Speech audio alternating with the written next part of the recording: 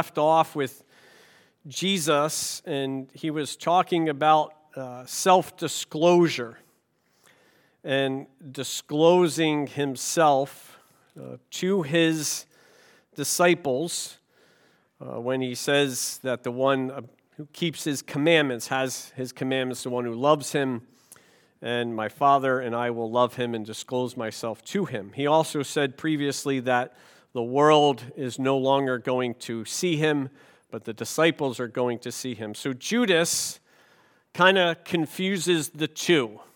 Judas is confusing the disclosure and the world no longer seeing him. And then Judas asks this question. So this is the fourth question. Remember, all of what Jesus has been saying is kind of an answer to the disciples' questions as he's giving this further revelation. So Judas says this in verse 22. He says, Judas, not Iscariot, said to him, Lord, what then has happened that you are going to disclose yourself to us and not to the world?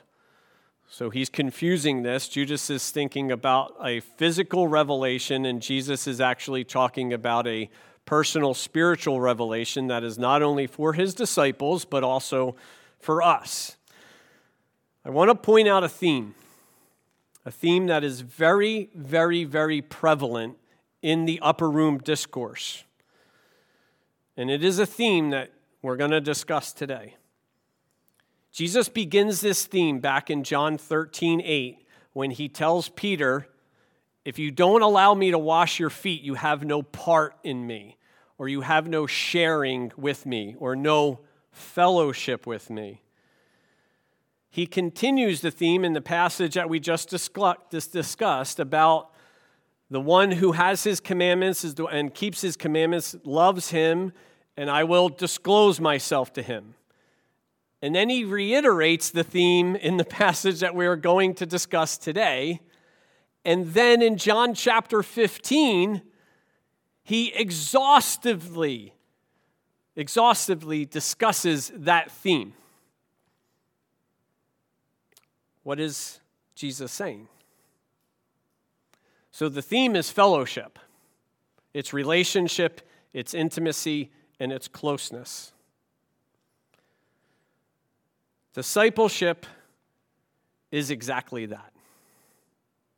Discipleship is relationship, it is a fellowship, and it is a closeness with Jesus Christ. It is the foundation of discipleship. And I really, really hope that all of us, myself included, that we place the same emphasis on it as God does. Because that's all he's been talking about up until this point, among other things. But he really, really hits on this. He wants his disciples to have this ongoing fellowship and deep, intimate relationship with himself. So, our message today is deeper discipleship, hence the theme. And we're going to continue along there. So verses 22 through 24, as I said, Jesus is going to answer this question and kind of correct Judas's understanding.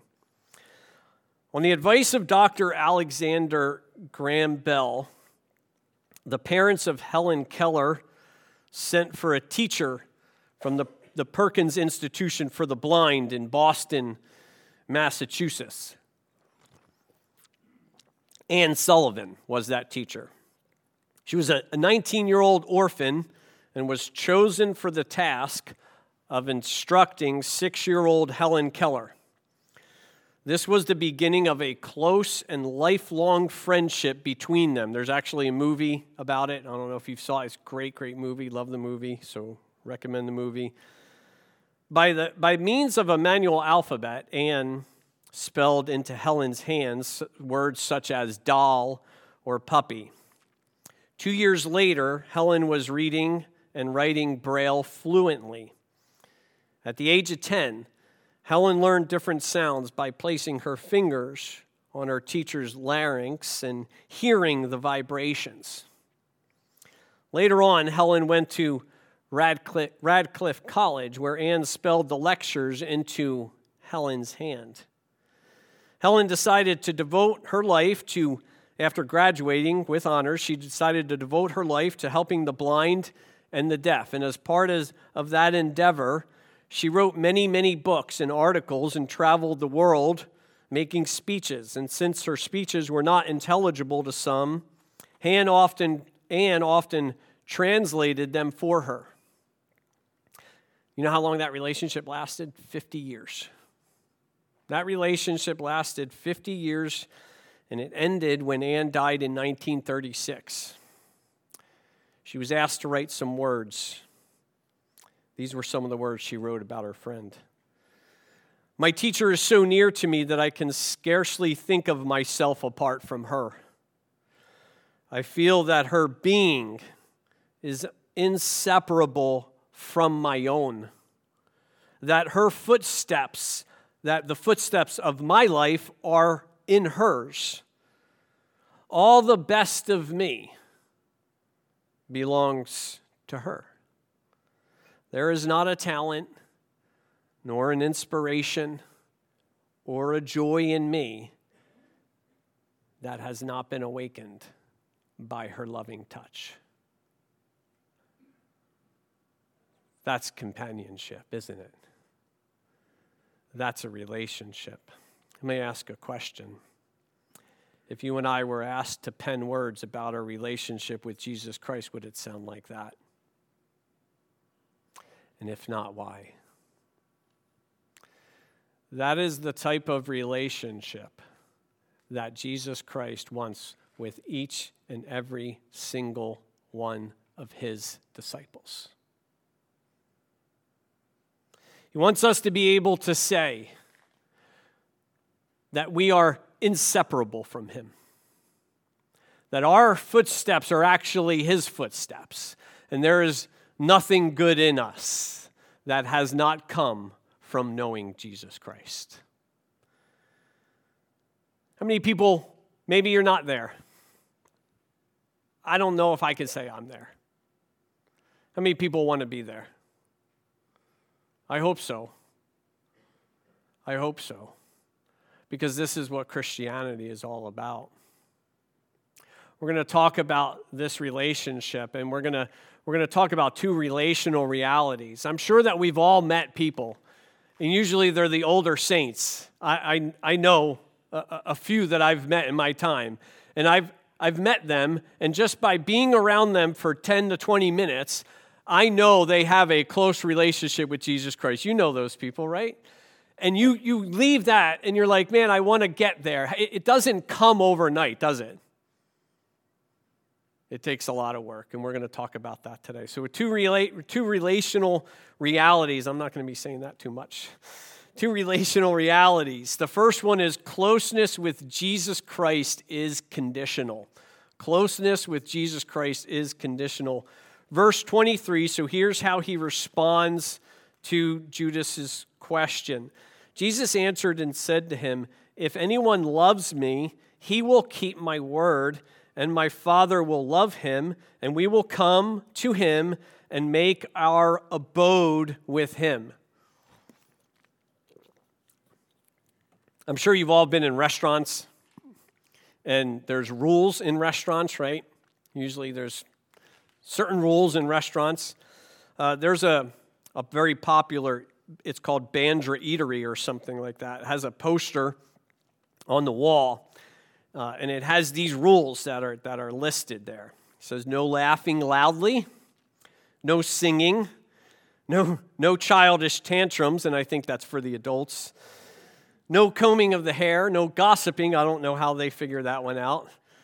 And no feet on the chair. There's also another restaurant that says a few things about reining in your tots. And it says parents whose kids are running amok, the parents will actually be made to stand in a corner. And the kids and nannies must be seated at the same table with the family. So one of the owners, Jeremy Horowitz, says that no one's complaining over these rules and regulations. As a matter of fact, people actually really appreciate them. There's only been a few people that have been offended. He said, those who have well-behaved kids see no reason why other parents can't discipline their children. Here's the reason why. After all, everybody wants to enjoy a meal and enjoy their time together without being disturbed. Agree? Right? I would be banned from most of those restaurants as a child, probably most likely. Or my parents would be in that corner a lot while I was sitting there eating up. I'm not a fan of rules.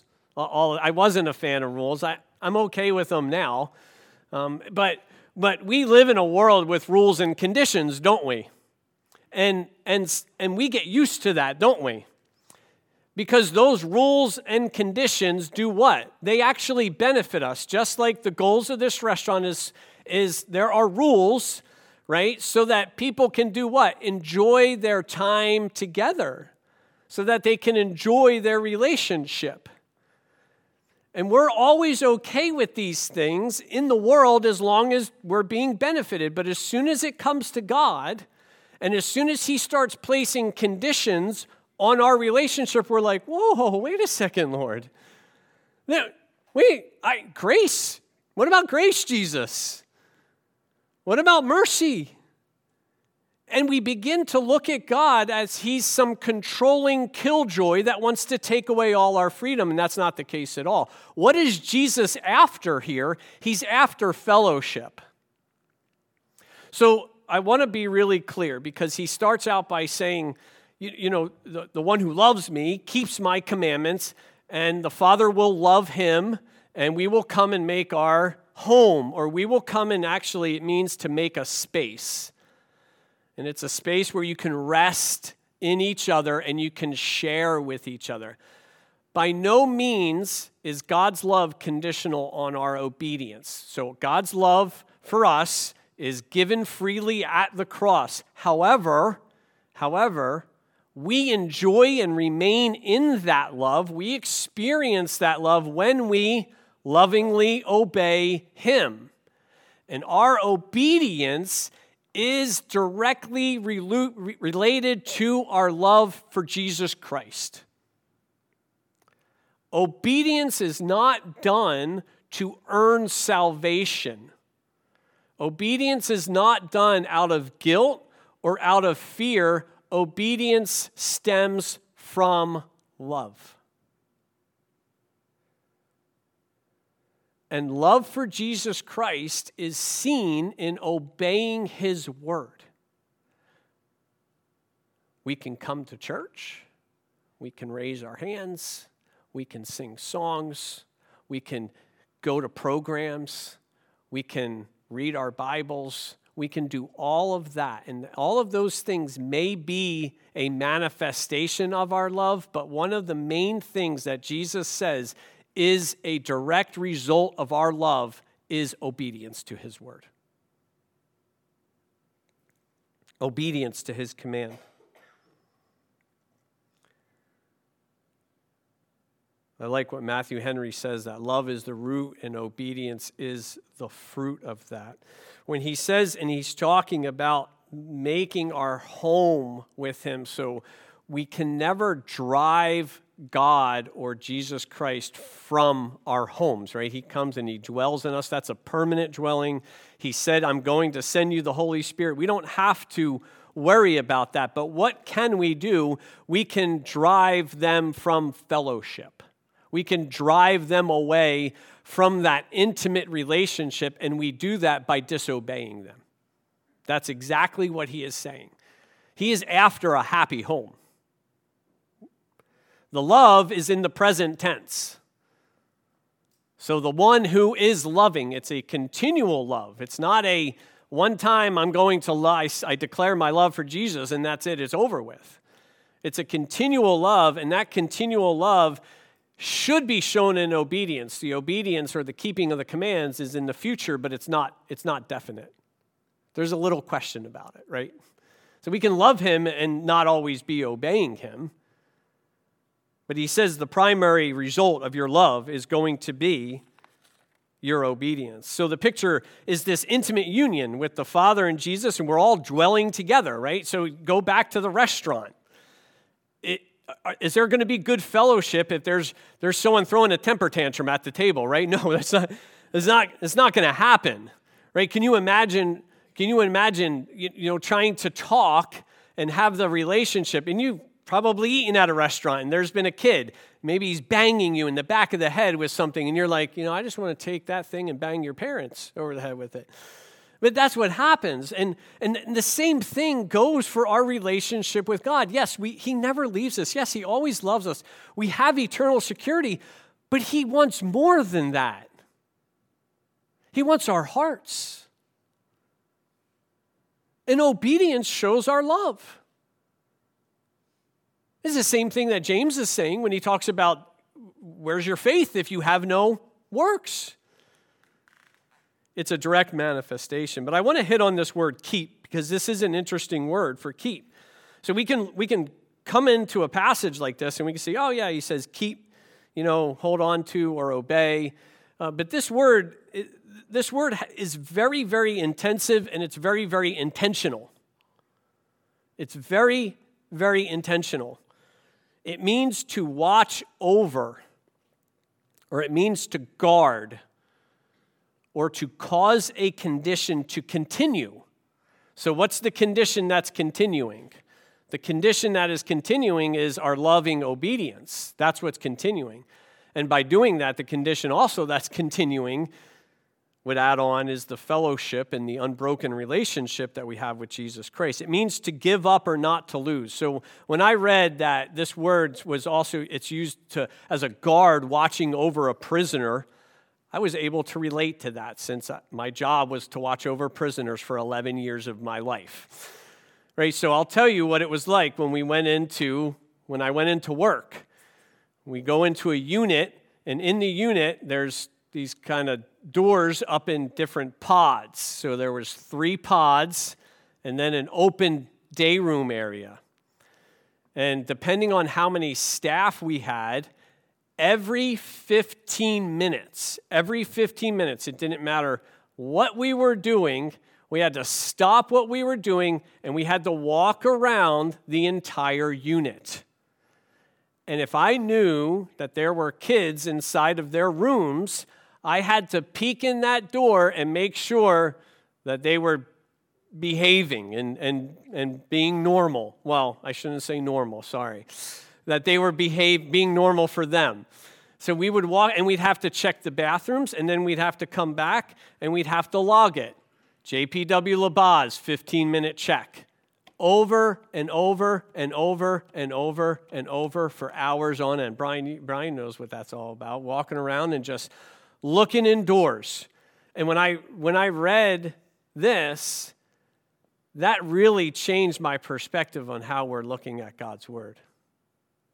Are we looking intently at His Word like that? So what's the idea? We're making sure we're reading His Word and we're saying, okay, yep, and we're intent on keeping His Word. We're intent on keeping His commands. Why? Because we love Him. That's why.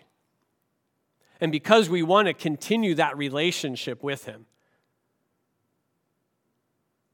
I think sometimes, though, we just, we put this book on the shelf, and Sunday comes, Pastor Mark said some funny things or not so funny things, or, and then it collects dust, and we wonder why our relationship is growing cold with Him. And we wonder why we don't see Him working in our lives. Well, we haven't shown Him our love. We're not loving Him. And Monday through Saturday, we're just kind of drifting. Folks, nobody falls into obedience. As a matter of fact, right? I mean, where's the push? The push is in the opposite direction, isn't it? The push is to not obey. The push is the flesh wants to do all of these things. I don't fall into obedience. It is going to take work, and the same thing goes with our relationship with Jesus Christ. And I love the fact that He uses the singular for word. Well, which word is that? Guess what? It's all of it. Later on, He's going to use the plural, but it's all of it. So we cannot treat Jesus' word like an old country buffet, right? And I feel that what I see in Christianity today, that's exactly what we're doing. That's an Indian food buffet. So if you don't like Indian food, you're not going to be tempted. But that's the second one right there, lamb curry. Love it. You ever been to an Indian food buffet? It's the greatest thing on earth. It's just full of spices. And all right, so now I do that intentionally so you guys get really hungry and mad if I go long. But we cannot, Christianity today is being treated just like that. We're going to that buffet and we're like, oh yeah, that's really good. I don't take a lot of that stuff, right? But then we go, oh, no, that's not for me. And we leave it there, and then we expect to come to the dinner table with the Father, Jesus Christ, and the Holy Spirit, and Jesus is like, where's your broccoli? You're like, I don't eat the broccoli. We're like, well, you gotta eat the broccoli. It's part of the diet. This is what it's about. It's all of the Word. It's not some of the Word. We can't leave any aspect of it out. I just can't say it enough because that's what churches are doing. And we wonder why we're running around as malnourished Christians. We should be turning this world upside down. And this is the reason. We're abandoning this. And we want the relationship, and we want all the feelings, and we want all the emotion, but we don't want to do the work. And I think that's why we're placing such an emphasis on Sunday mornings and trying to drive up all these emotions and drive up all these feelings and have all this excitement, because Monday through Saturday, we don't have that. This isn't going to replace that. This is just a manifestation of your love. Is this going to help you grow? Absolutely. I pray to God that it does. But when we're not together, what is going on with your relationship with Him? Is it a happy home? Because that's what He wants. Is it a home where you're all sitting down together and everyone's happy, or is someone throwing a tantrum at the table?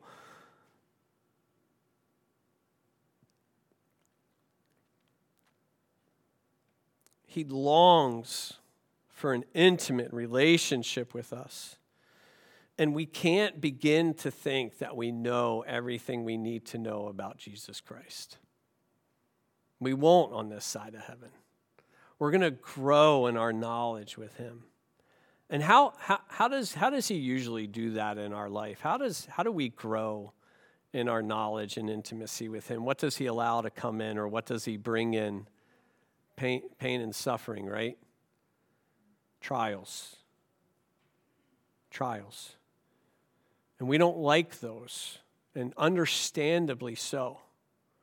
And they can be really, really, really hard, but sometimes you'll talk to someone. I was talking to someone this past week, and they said, yeah, when you see those people and they're going through these hard times, and even though they're going through so much, they say, but I've never felt closer to Jesus. Why? Because He's removing all of those distractions. He's removing all of that, and they are comfortable in their home with Him. All relationships take work. All of them. Our relationship together takes work. It takes coming together, talking to each other, getting to know each other, hanging out, doing things together. Marriage relationships take work. You don't say your vows and then wake up the next morning into a blissful marriage, by no means whatsoever. And what hinders those relationships? Sin. If I'm constantly sinning against my family, do you think we're going to have a close, tight, personal relationship? Do you think that my daughter or my wife are going to want to open up to me? Absolutely not. The same goes for our relationship with Jesus Christ. The sin hurts the relationship, and continuous sin can actually make the relationship grow very stale and very cold. And disobedience, just like our restaurants, disobedience has consequences. The second relational reality is disobedience results in God's decree, verse 24.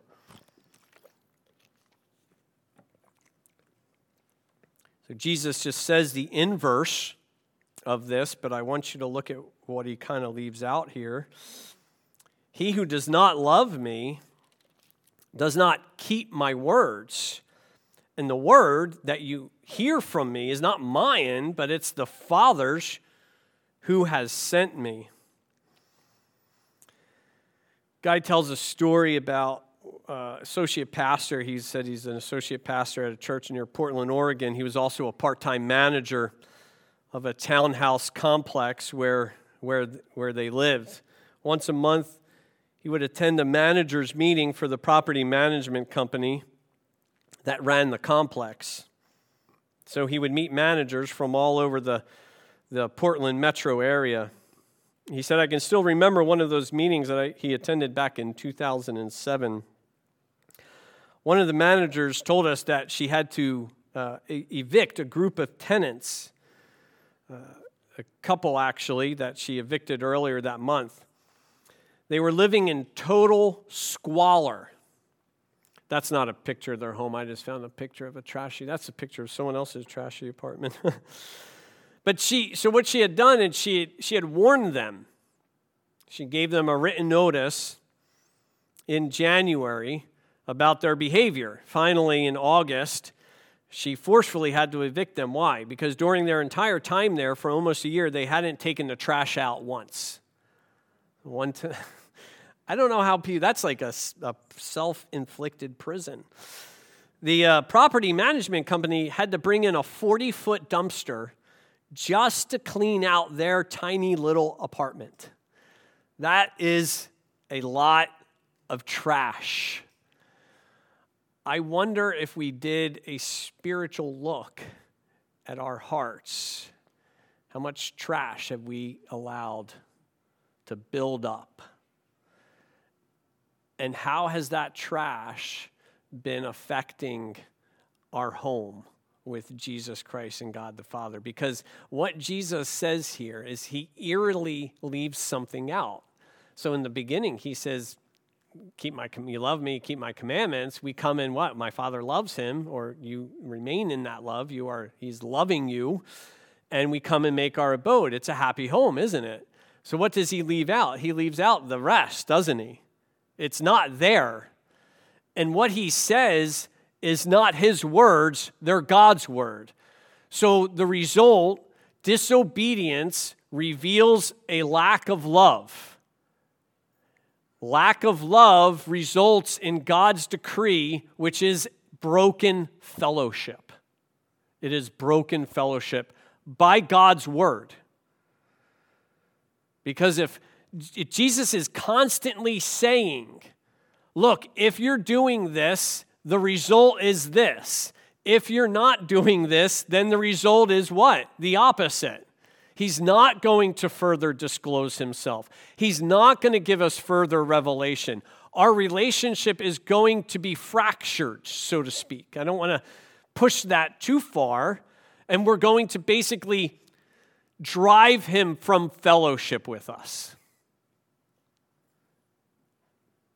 We never, ever lose our salvation, but we can have broken fellowship just like we would in a marriage, where the marriage has grown cold.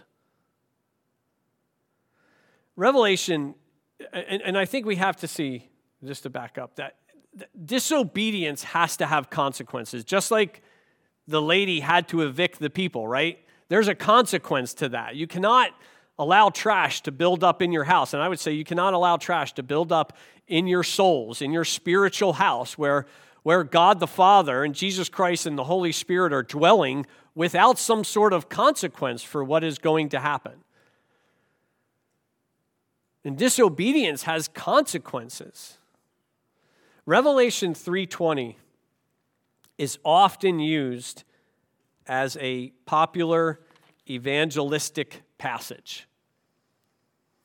And we can see why, right? We can see why people use it in that sense, and I suppose that we could broadly use it in that sense, but we have the picture of, Jesus, Jesus knocking on the door of your heart, and he just wants to come on in. hang out with you. You just got to open the door. But I want you to look at that in relationship to what we're saying here today.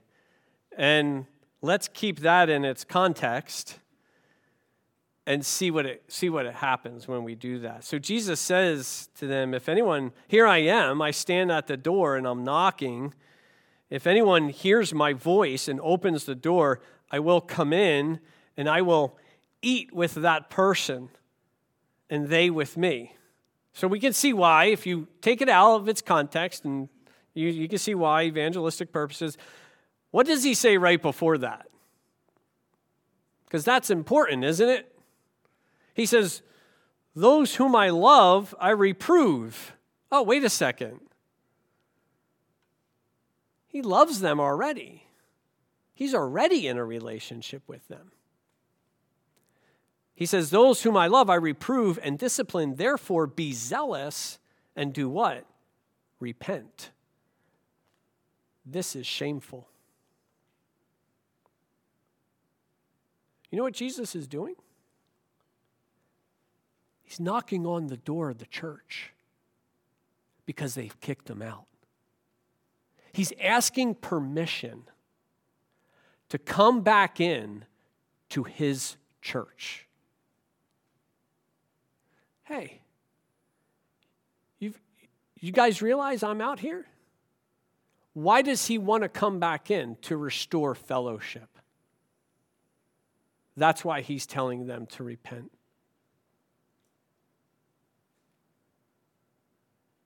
Some of us might need to check the doors of our hearts and see if anyone's out there knocking. Because that's exactly what sin does. Maybe we haven't totally evicted him. But maybe we're kind of like those marriages that people are getting divorced and then they're living together still in the same place, right? For sure we've heard of that. And maybe we've assigned Jesus his own room.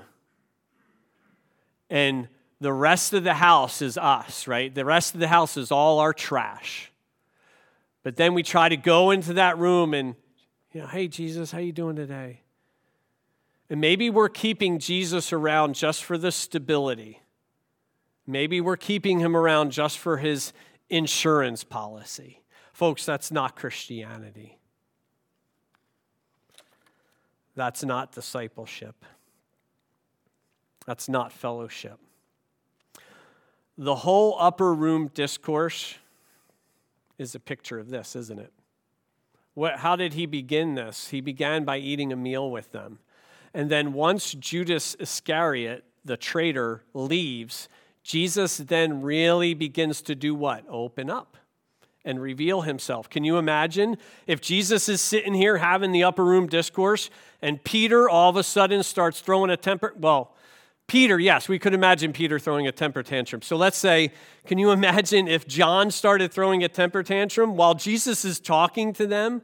Or John or the other disciples start disobeying Jesus while he's talking to them? If we wouldn't do it when we were face to face with Jesus, why do we do it when we're his disciples now?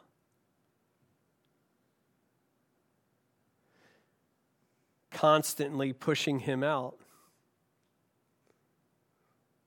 Disobedience reveals a lack of love. And when we sin and when we disobey, we reveal that we love those things more than Jesus. And we want those things more. And we're willing to sacrifice our friendship, our intimacy, and our closeness with him because of those things. That's what we're saying.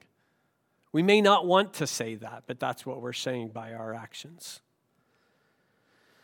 And we often think of these sins as all the immorality, right? So, the sexual sins or the anger or the jealousies or whatever it may be. And we often think of it like that. But when Jesus says his word, right, or his words, it covers the entire message. Folks, there are two types of sin. Sins of commission, ones that we actively commit.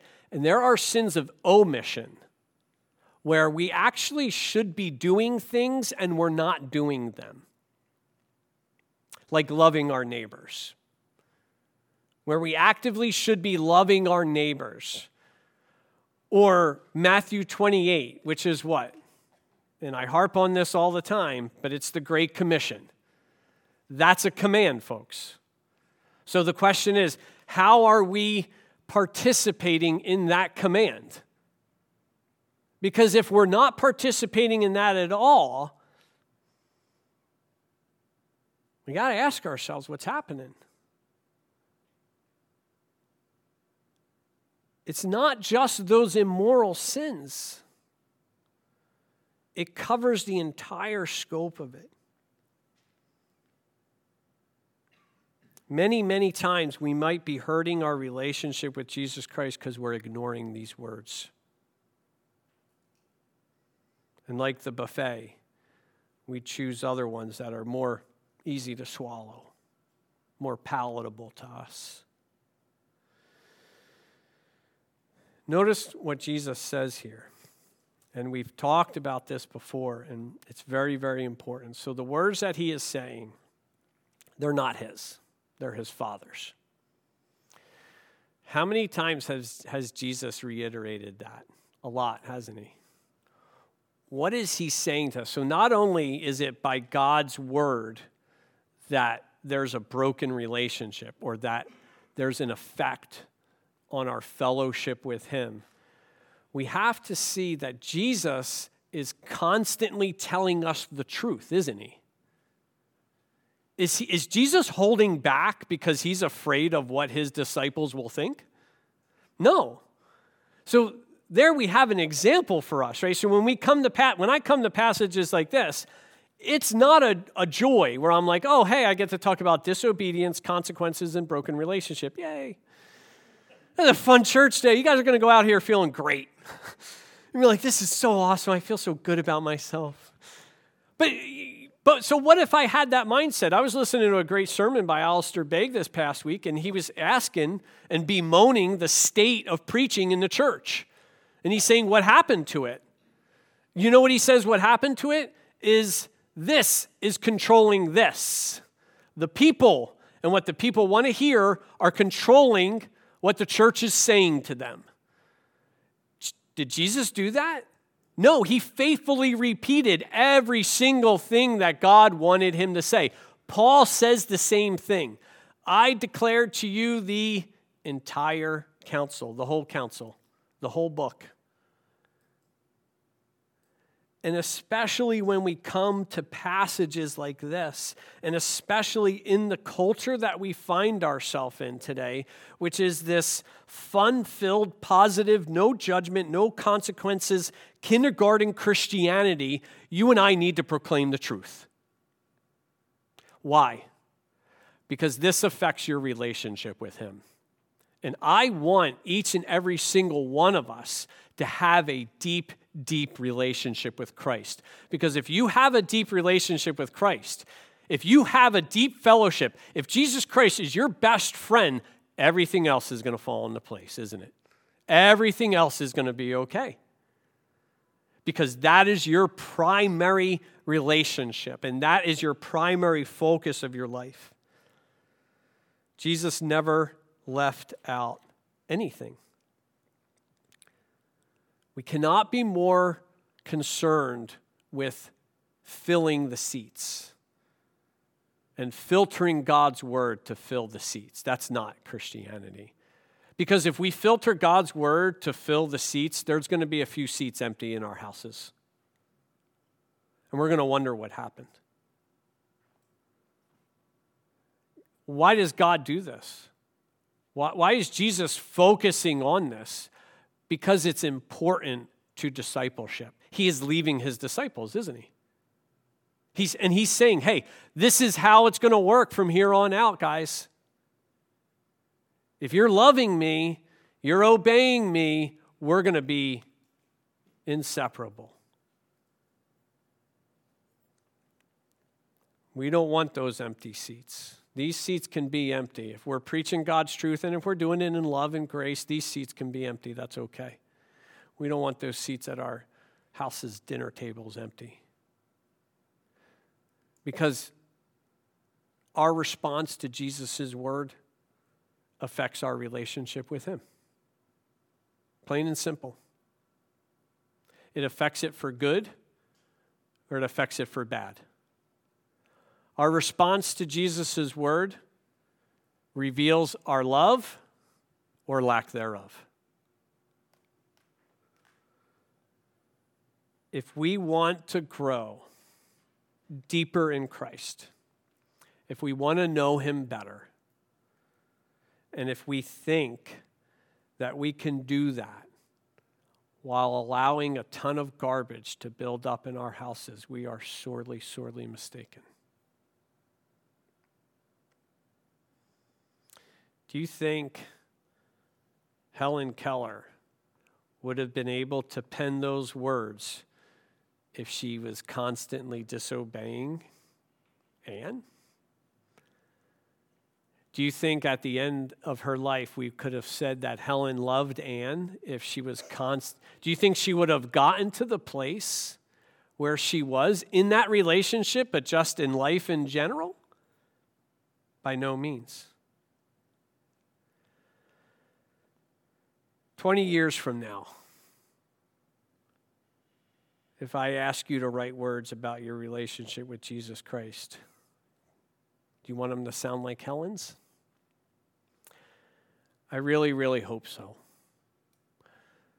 It's my prayer that we can say along with her, with regards to that relationship, that I can scarcely think of myself apart from him, that our being is inseparable, that our footsteps are his footsteps. Father, thank you for your word to us. Lord, we know we often fail. Lord, but we know you have promised to constantly forgive. Lord, we want to be consistent in our relationship with you. We want to know you better. We want to experience your love and your grace and your fellowship more. Help us to do that. Help us to start in the small things in life. Help us to start in the things that you have made very clear to us that need to change. And help us to realize that it is not to darken our joy, but to only deepen it. To deepen our joy and our fellowship with you because you love us so. Thank you for Jesus Christ. Thank you for your Holy Spirit. And thank you for the power that you give us through your Holy Spirit to fully love you and obey you. We pray these things in Jesus' name. Amen.